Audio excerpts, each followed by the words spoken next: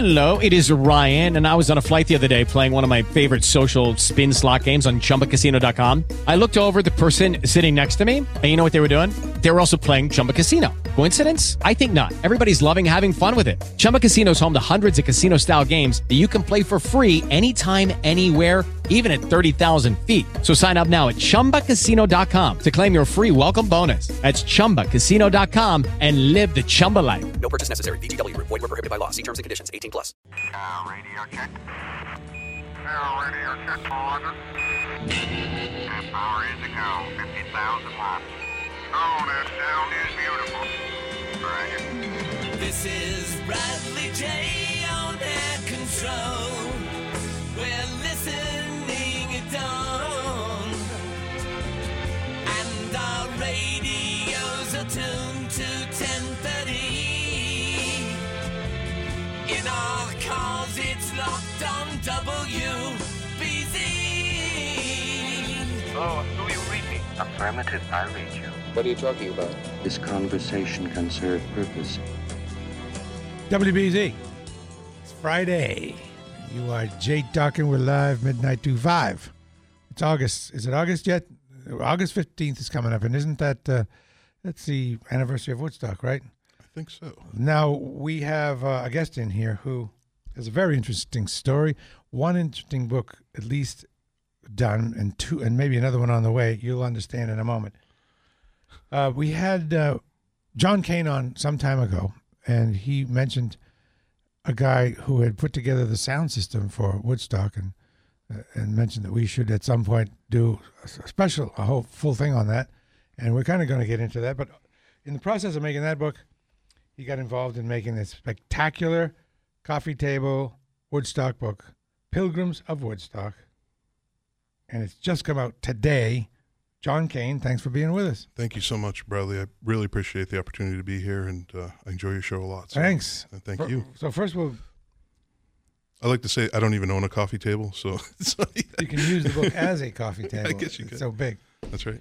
So there's an interesting story of how this particular book came to be, and it's probably going to take some time, and we have plenty of that, so go ahead. Well, as you mentioned, I'm a local guy. I grew up in Somerville, and proud of that, and I currently live in New Hampshire. And I'll try to summarize as best as possible, but I finished my doctoral dissertation in 2014. My dissertation was on a guy by the name of Bill Hanley of Medford, Massachusetts. Bill is known as the father of festival sound. What was your doctorate in? Leadership studies and disruptive technologies. Okay. Yeah. I mean, really, I had no interest in studying leadership from a successful perspective, more of an underdog perspective. Those who failed but went on to do amazing things, it's more interesting to me. And Hanley kind of fit that criteria. And What was his first name? Bill Hanley. Bill Hanley. Yeah, Bill Hanley from Medford, Okay. Massachusetts. Yep. And his sound shop was at 430 Salem Street. There's a Dunkin' Donuts there now, and rightfully so. As He had there a should sound be. shop? He had a sound shop Okay, called and Hanley Sound. What did he do? Well, I'll explain. Bill didn't invent amplifiers, speakers, microphones, but what Bill did that was significant was he took basic public address systems for live music settings and introduced systems of sound that created a tipping point and shift for the quality, clarity, intelligibility of live music. Otherwise known as sound reinforcement. Sound reinforcement, which seems kind of ridiculous, right? It's still a very young industry when you really think about it. And Bill introduced, well, I should say, the construct in a simple way is to say that he took cinema sound, large speaker systems, voice of the theater speakers. He took hi-fi equipment, Macintosh amplifiers, other amplifiers used for home hi-fi use, and then microphones from recording and radio. And when he does that and puts them together in multiples, he then creates a system of sound, a sound system. And he begins this at Newport in the late 1950s, Newport Jazz, beginning in jazz. And as the music business, it wasn't really an industry quite yet then, it develops and grows, and also a demand for better sound grows, and there's Hanley right there working with it. I mean, he was at some of the most seminal musical events in American popular culture history. When Dylan Goes Electric, Hanley's at the console. When the jazz and folk festivals that happen at Newport, that legacy from 1957 all the way through 1967. Moving on to the biggest, most significant pop festivals to occur on American soil, from Atlanta Pop to Woodstock, and moving forward. And especially there's one, the Transcontinental Pop Festival, Festival Express is another real notable one. I mean, there's a lot of other smaller festivals that he did, but it was that golden age of rock and pop festivals where Hanley was in the mix. So anytime anyone goes to a big concert with big sound, they owe it to him. They owe it to him, and there were others, but it wasn't in the chapter of that book I call The Competition, and I couldn't really find a better way to title that chapter, because it really wasn't competition. There were very few people doing it on a national level. There were a couple in California. There was one in Nebraska. And this is the first generation sound engineer, the first generation sound company as I define it in the book. These are first generation live sound engineers for the concert industry. What did he use for equipment? I mean, we got into it a little bit. Yeah. But can you get into it more? Yeah, in the early days, Bill was using what was available to him. There wasn't much available. So there were no Marshall amps at the time? Well, bands would plug into Marshall amps for amplification. But the Marshall people didn't make huge things. Jim Marshall and Marshall, that was all, not Jim Marshall, but those Marshall amps was a UK product. And there was another guy in the UK, Charlie Watkins, that built the WEM systems, which would tour with The Who.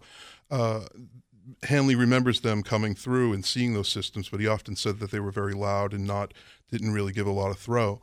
But what Bill was using early on, let's say for the Beatles tour in 1966, which he did 14 dates for, I should mention, the decibels, the screaming girls or screaming fans that were generating at high SPL levels, he could not overcome that with the equipment he had. He was using amplifiers from battleships, RCA amplifiers, Shure microphones that weren't the SM58s that were so commonly used now for rock and roll. That was way before.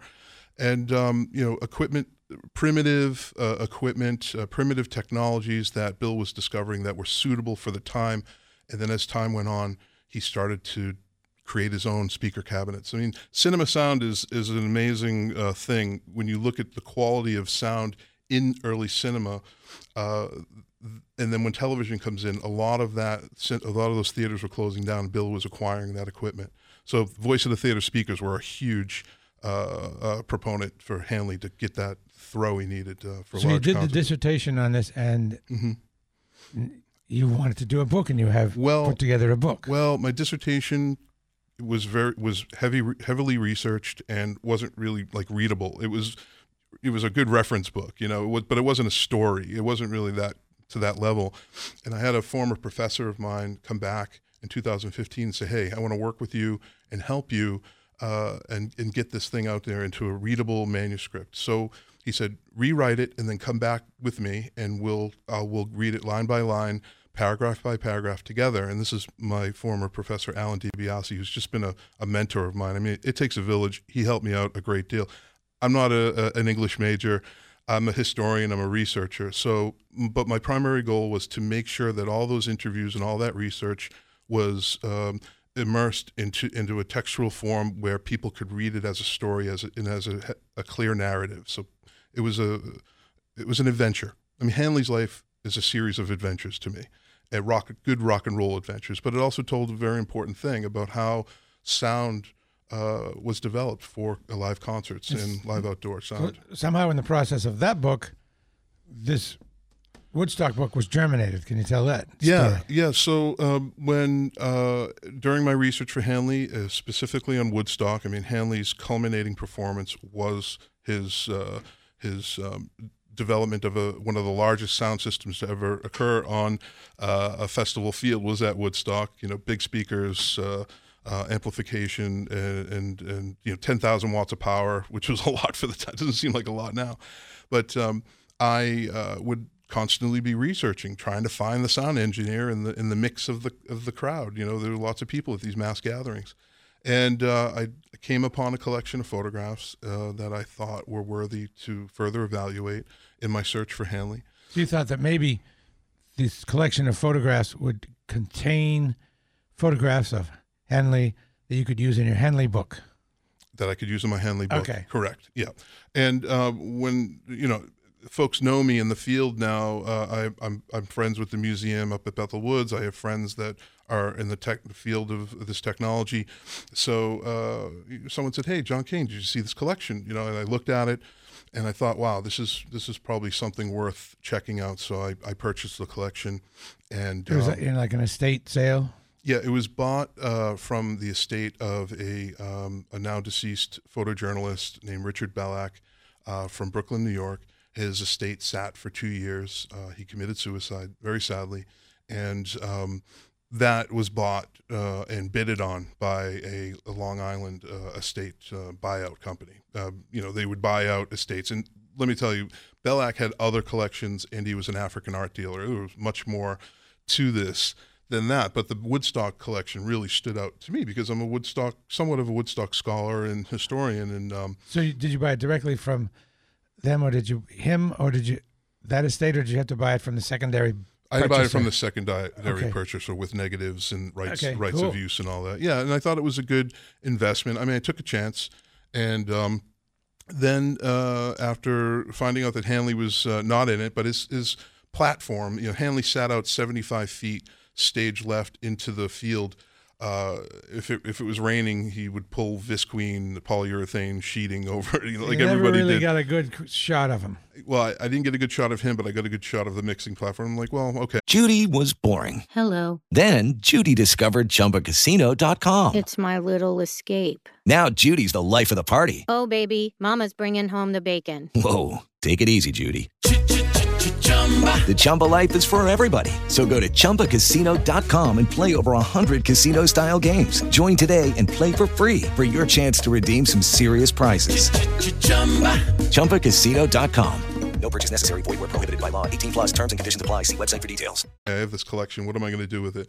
So as this is happening, I'm sending out my manuscript and proposals to various publishers, mostly academic publishers, because that's what my background is in. And a series of rejection letters are pouring into my email, and one of them came back and said, "Hey, we really like what you wrote about Hanley, but would you consider writing a book about Woodstock for the 50th anniversary?" And I, of course, said yes, but I didn't really know what it would be about.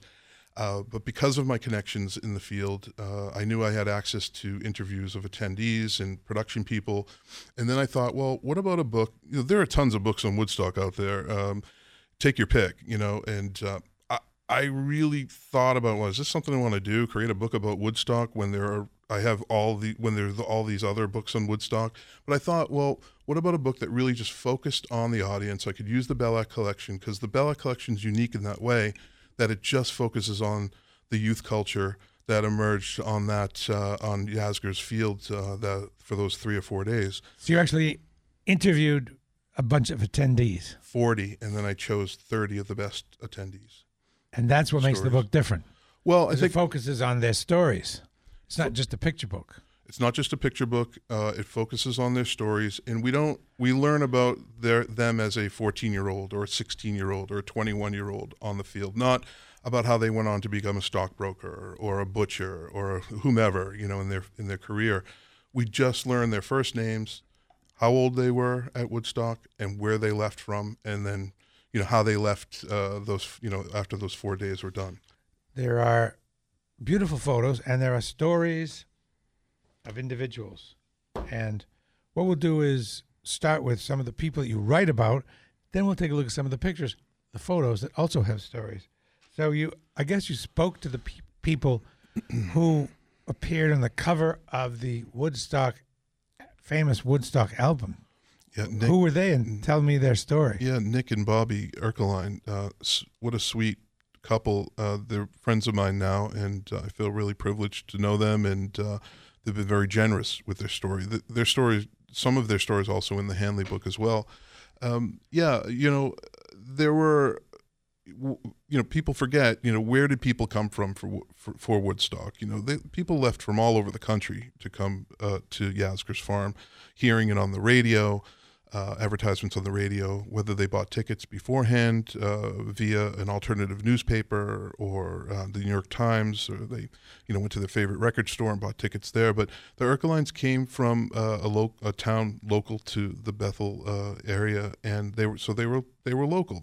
They were young local people, and they waited till Saturday because they were hearing that you shouldn't go into Woodstock, stay away. There, at some point, there was a shift that said, "Do not come here. Right, it's crowded. You're never going to get in." And they knew the back roads, and they took the back roads into Bethel.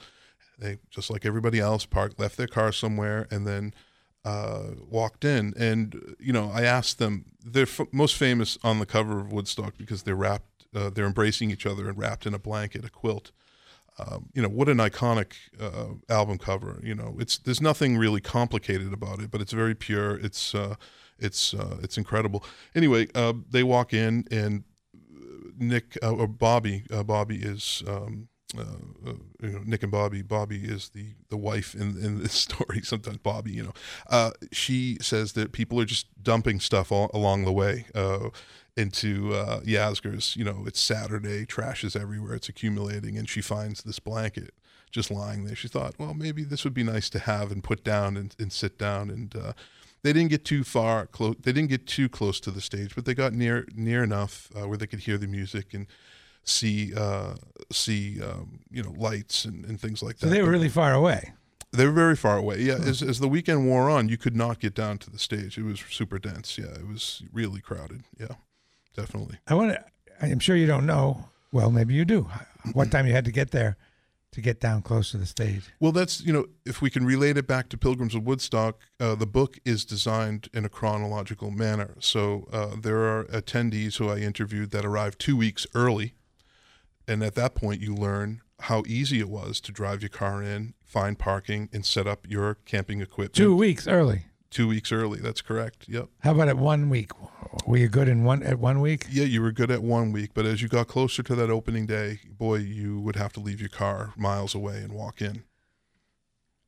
I feel like you could still, if somebody was really, really wanted to get down front, you could have made your way through the meat crush that was. You probably could. I mean, if you wanted to do that, it's just one of those things. If you really want to do that and say, "Hey, can I sit?" Chances are you could have done that, given the quality of the experience. And another story in the book, story of Turkey and Angel. Oh yeah, that's such a beautiful story, man. And Wayne Rogers, who's in the film. If you watch the Woodstock movie, Michael Wadley's award-winning documentary, Woodstock. There's a guy that comes out of the Portishead with a very ornate hash pipe, and he's being interviewed by Martin Scorsese, and it's just kind of general rhetoric. They're kind of talking back and forth. But I asked Turkey, "What's the story of that? Why were you in the Portishead?" He goes, he's really a funny guy.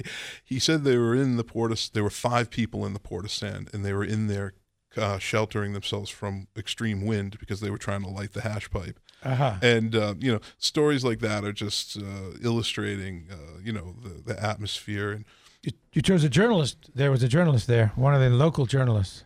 Yes, there was a local journalist there. From what town? Middletown. Middleton. Yeah, Middletown. And there's some conservative perspectives in this book. It's not just one-sided. He didn't think it was that big of a deal. And that evening, he went on a Saturday, reported back to the press and the news station, and then went back home to his parents' house for the air conditioning. He wasn't there as a participant in the counterculture. He was there as someone who was analyzing the situation. So and you managed to find a Vietnam vet. Yeah, incredible story. That was, again, going back to how this book is different. There is a very meaningful and way. Well, let me put it this way. I would not have wanted to make a book that just had the same story. It was important that I chose attendees that had different voices, varied voices. And the Vietnam vet was important. My question in my head was how many Vietnam vets were at Woodstock, because this was at the height of the Vietnam War. And this particular gentleman, in interviewing him, broke down in tears. And like I told you, I said, let's just stop this interview. It's okay. We don't have to do this. And he said, no, John, this story must be told. And, Woodstock, I asked that question, was Woodstock a political demonstration? Was it a politically driven event? And most say no. Correct. Yeah.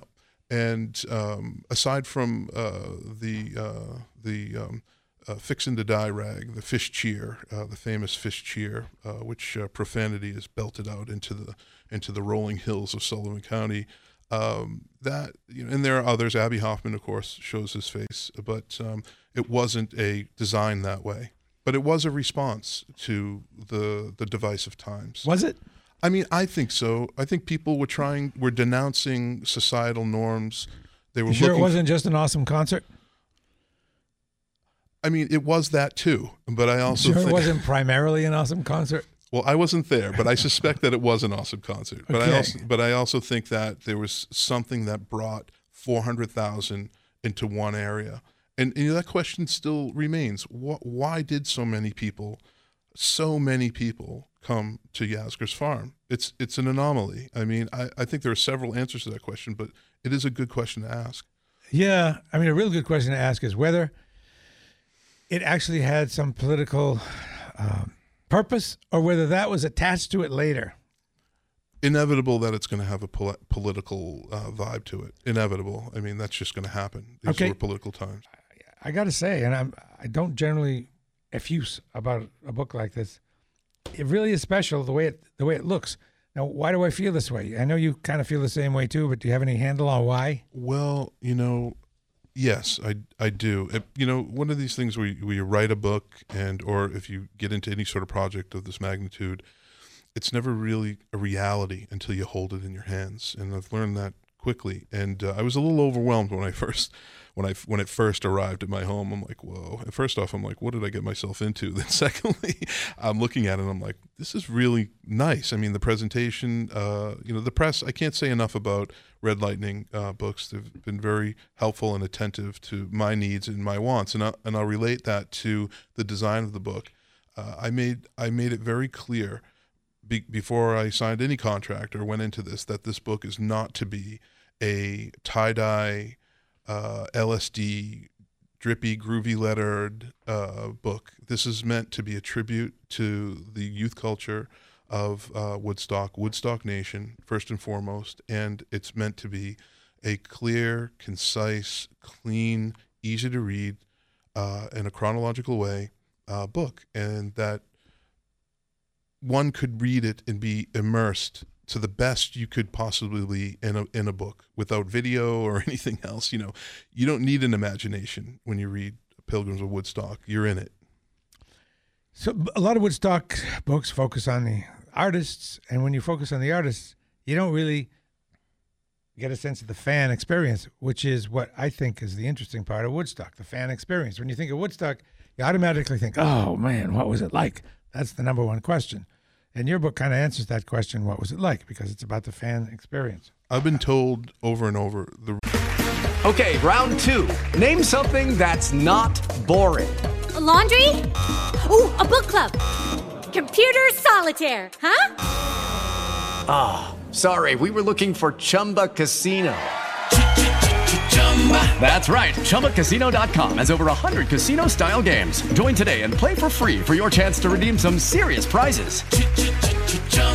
ChumbaCasino.com. No purchase necessary. Void where prohibited by law. 18 plus. Terms and conditions apply. See website for details. Real performers of Woodstock was the audience. And I've been told that more than 5 times, and it comes up a lot. And when you think about that, it is very true. When you study Woodstock and how 400,000 people acted and related to each other over those 4 days, it's truly a tremendous thing.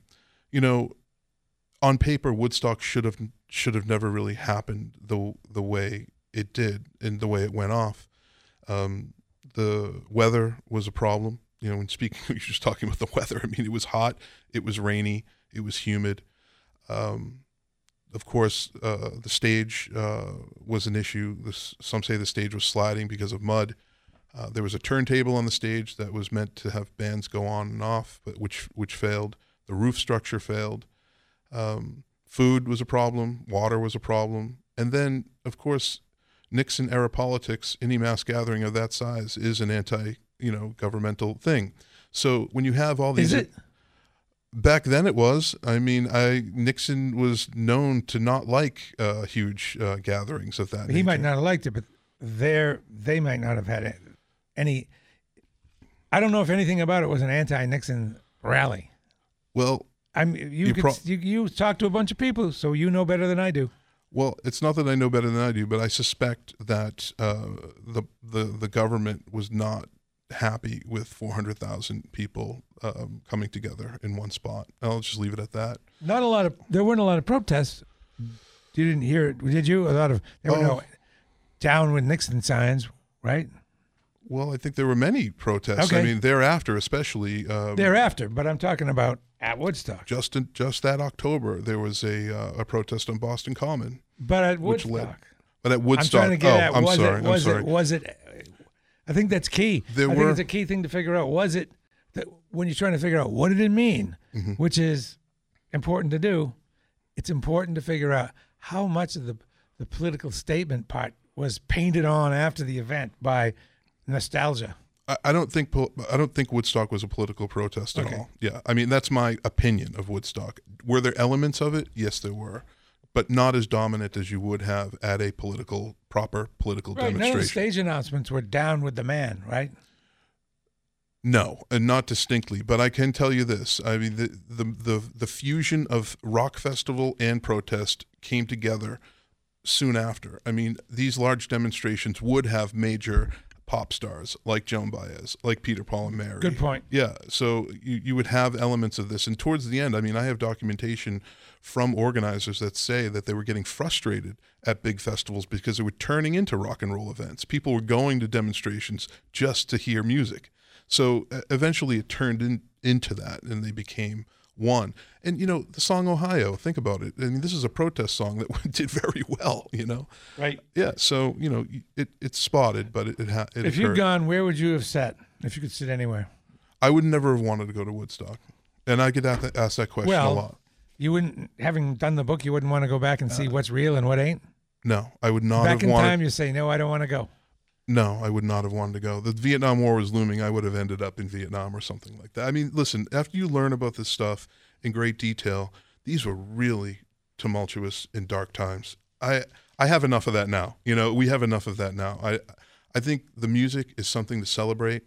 I'm a fan of rock and roll music. I love rock and roll music, and I love a lot of the bands that performed at Woodstock. But I think that there was a lot of weight on the shoulders of many people there that were going through some difficult moments, definitely. Okay, let's take a look inside the book at some of the pictures. Now, sure. I know this is radio, but I'm a good describer. Do it. A lot of the photos are of people coming in, which is it's in the beginning, yeah. Not so much. You say you do it chronologically. Friday. It begins 2 weeks before, and then we begin with Friday. People streaming in looking kind of... Wednesday, I'm sorry. There's a lot of...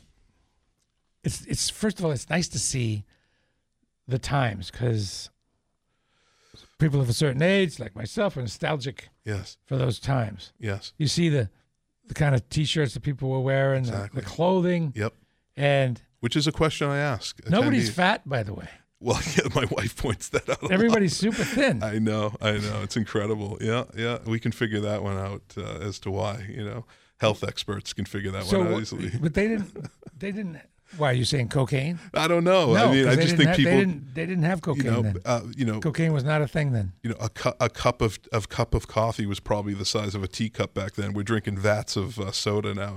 But there are many different reasons why. But to your point, people coming in were generally happy. And I asked those questions, in the design of the book, as I told you before. I looked at each photo that was going to be in the book, and I pulled 5 questions from each photo. And that basically created the foundation of my questions for each attendee. And by doing that, I was able to pull themes that basically rose naturally.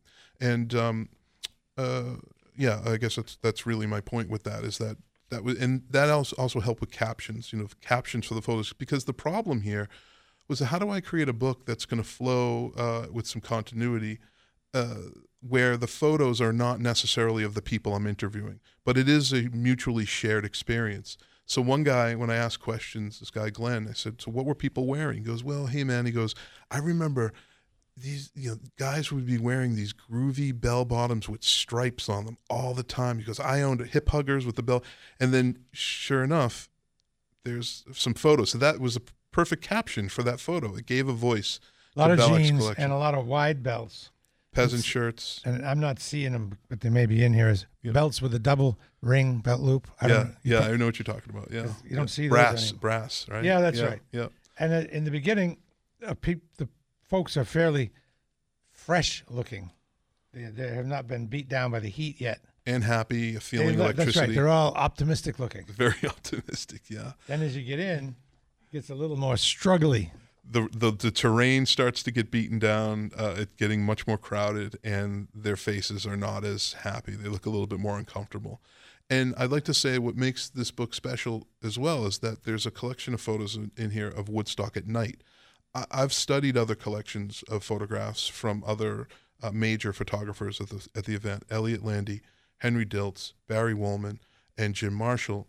And I have never seen a collection that offered photos of Woodstock at night, which was a different thing. It was a different scene at night. There were no lights there, so the photos are just beautiful. Looking at Woodstock at night. There's a photo of Mike Lang who got around on a motorcycle. He doesn't look very happy to have his photo taken in that. If you can see, he's getting ready to light a cigarette.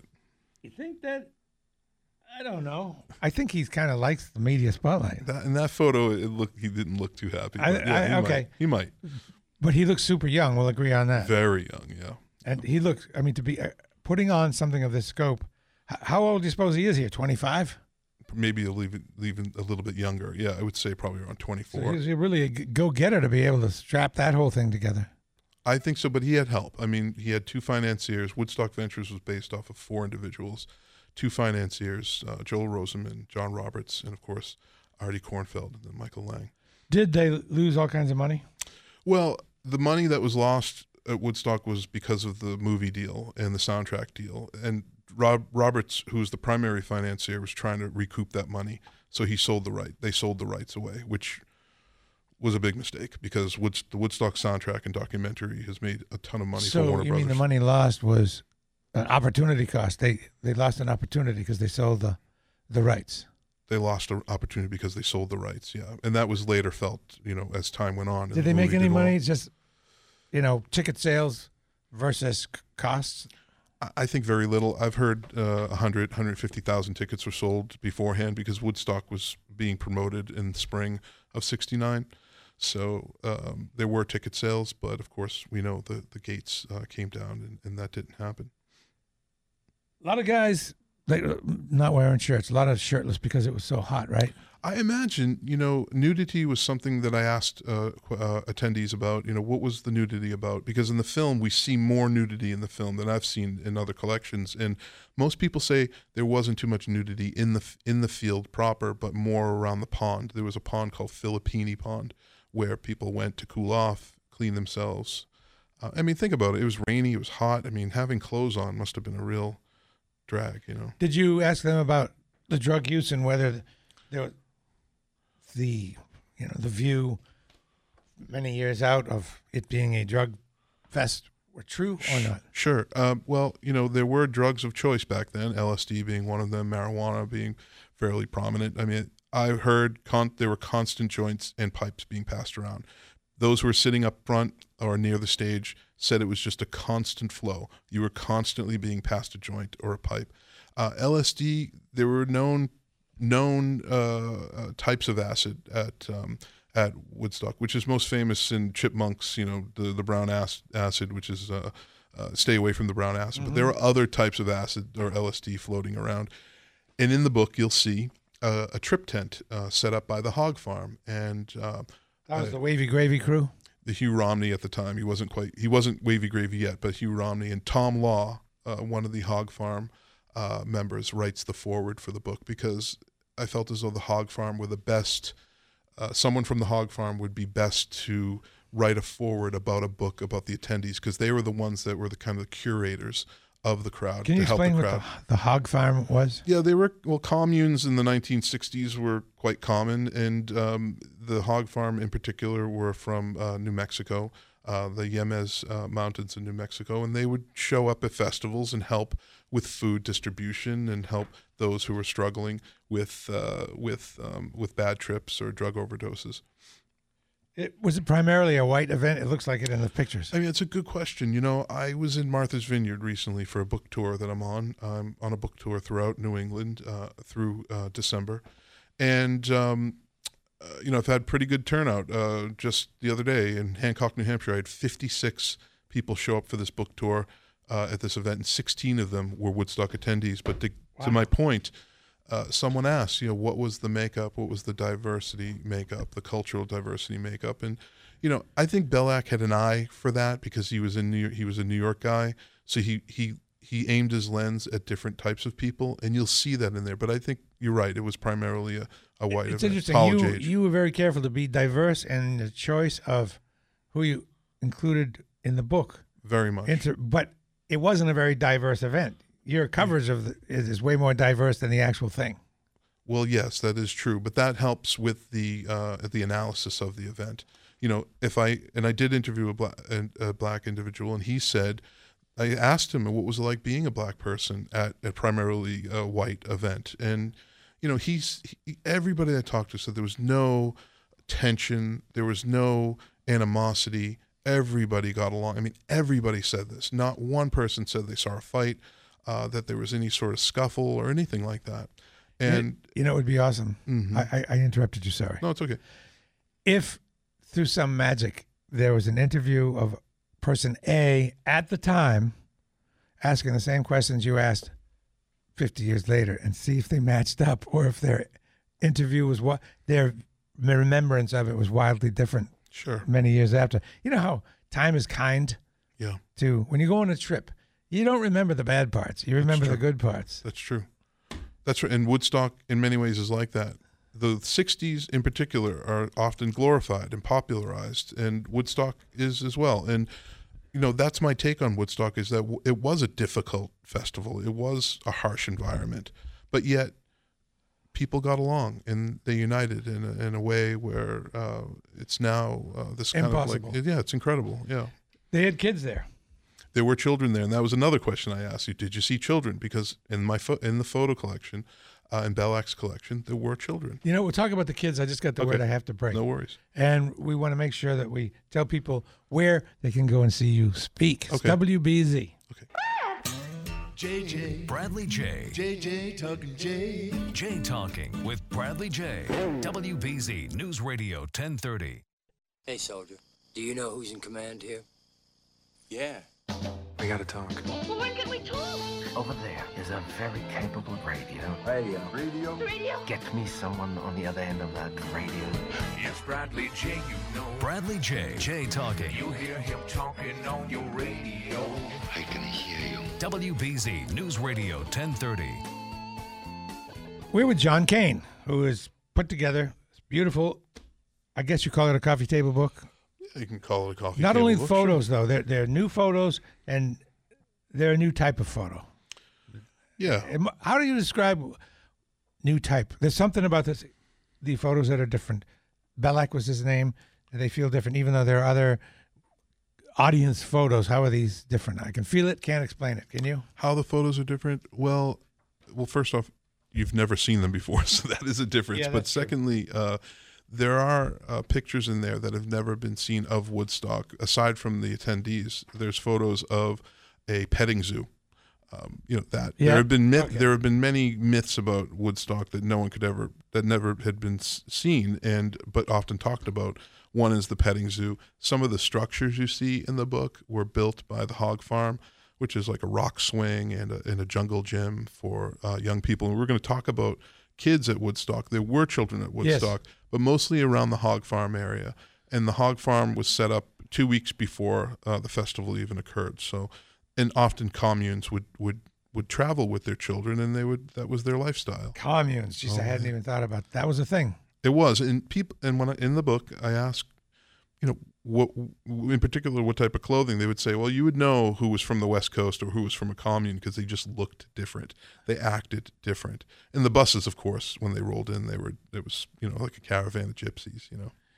Now you do give talks on this book. Where can we see you? Yep, I've been giving talks since early June, and let's see. Well, I will be up at Bethel celebrating the Woodstock anniversary. You can find my book tour dates at www.pilgrimsofwoodstock.com, and I'll be in Barrington, New Hampshire on the 8th. Where do you speak in Barrington? Oh, I'm sorry. Thank you. At the Barrington Library in New Hampshire, Barrington, New Hampshire on the 8th. And then August 11th, the Rough Draft Bar and Books in Kingston, New York for a book signing event there. The Golden Notebook Bookstore in Woodstock, New York on the 12th. And then Norfolk, Connecticut on the 14th at the Public Library there. And then at Bethel Woods, I'll be part of the Author's Den the 16th through the 18th. So the closest one to here is Barrington. Barrington's near Rochester. Yeah. Post Woodstock anniversary, I'll be back in the area, and I'll be in Exeter, New Hampshire, and Seabrook, New Hampshire, and Arlington, Mass, and local. Arlington, Mass? Yep. Okay. Arlington, Mass, August 20th. Where's 23rd. That? In Arlington? At the Regent Theater. I'll be selling and signing That's there. a big deal. Yeah, it'll be fun. Wow. There's a Woodstock event there, so I'll be in the lobby. So you have to do a lot of driving around. Big time, right? Yeah, my car is taking a toll, but it's worth it, A pretty long and boring ride out to Bethel, New York. 5 hours. 5 hours? Yes. Yeah. Oh, wow. Yeah. But I'll be there through the 9th, the 10th. There's a Hanley Sound panel that I'm moderating, and so I'll have a head start. I'll be. So you're the world's foremost expert on Bill Hanley. Well, I suppose, but I don't know what that means actually. But I guess if someone means if you're gonna talk about Bill, they need you. I'll take it. Bill's a great guy, and it's an interesting story. His story is very, very interesting and adventurous, and the book is incredible. It's a very encyclopedic, comprehensive book. Well, now you've done this. This is done after your promo tour. You have the Henley book, but into the future, what do you see yourself doing and being? That's a really good question. Got no idea? Well, people people have asked that question. I was emailed yesterday and asked if I would write an op-ed for the Washington Post on the fallout of Woodstock 50, and of course I said yes. So maybe there's a new turn of events for me with writing, but I want to write stories that are meaningful and things that interest me. I don't want to write books for the sake of writing books. I want to write them as if I were the reader. If you could write a book, you could choose anything, what would it be? Well, if I had more time, I would write a book called Making Woodstock. The entire comprehensive, take every book that's ever been written on Woodstock and put it into one giant reference book. I mean, even from the first germ and the organizers' heads and all their struggles to get it together, down to the type of nails they were using to bang in the plywood stage. Wow, that'd have to be a series, probably. I don't know. I think it's worthy, but I'm not going to be around for the 75th or the 100th. So when does the Bill Hanley book come out? February. And Yep. What is the format of that book? It's hardcover, and it's with the University Press of Mississippi. The Pilgrims is with University Press of Indiana, and that book is 600 pages long, and has over 1,700 notes, over 175 interviews, and I worked on it for 8 years. And who's going to want to read this? I mean, who's it for? Thank you for asking that. Students of the craft of audio engineering, audiophiles, music enthusiasts, pop culture music enthusiasts, Woodstock enthusiasts. It is meant, it's not a trade book, but it is meant for a varied and wide audience. You love music. Do you play any music, any instruments? Yeah, I started playing bass, my first instrument, and then I moved on to drums. And I've been Somehow in a couple of bands. I knew you'd be a drummer. Yeah. I had kind of an epiphany yesterday. Yep. I never have even considered playing the drums. I realized I want to play the drums. I want that tactile thing. I want to play the drums and sweat. Yeah. So what I have to do is getting the drum kit's no problem. I have to get a space around here. That's a thing. Yeah. So by anyone out there, Bradley J's looking for a space that's on the tee. We can fit a place drum where I set can here. pound on the drums all day and all night long. Just get an electronic set. You can put the No, headphones on. God, no. No, you're going back to Newmarket now. Yes. I lived there for a little while. Yep. What's Newmarket, New Hampshire like? Small town. Super small people. Yeah, well, not small people. There's average Super sized people small, there. comma, people. Yes, it's a mill. It's a mill town. There's a river running through Newmarket. A lot of academics, a lot of writers, and It's about 5 miles from UNH? About 5 miles from UNH. Yeah, You can hitchhike, which I did many, many times. yeah. Stone Church still there? Stone Church is still there. I wish I could go more, but Ramblin' Jack Elliott's playing there tomorrow night. I might. hit Stone that. Church is a church. It was a former community building, a church originally, but then it had different versions. Good place to see a band. Good place to have a beer, burger, see a band. Yeah, it's lots of fun. All right, thanks very much. You got it. It's WBZ, and it's Friday. I doing the research for this song. I mean, this book, this interview with Jack. Jack. Call me Jack. Jack Kane. I like it. Sound like a detective. I played Woodstock. I was playing Soul Sacrifice with Santana, the Woodstock version. And automatically somehow, I was on YouTube. Automatically, YouTube started playing other long songs. They played Freebird, some live version of Freebird, and I started getting into long songs. I like long songs a lot. They take you on a journey that are 3 minutes. 3 minutes of truth can't take you. And throughout the night, I'm going to be asking you when you call, what's your favorite long song? Take care, brother. Thank you. With the Lucky Land Slots, you can get lucky just about anywhere.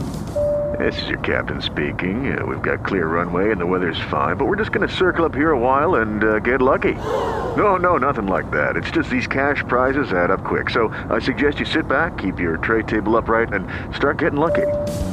Play for free at LuckyLandSlots.com. Are you feeling lucky? No purchase necessary. Void where prohibited by law. 18+ terms and conditions apply. See website for details.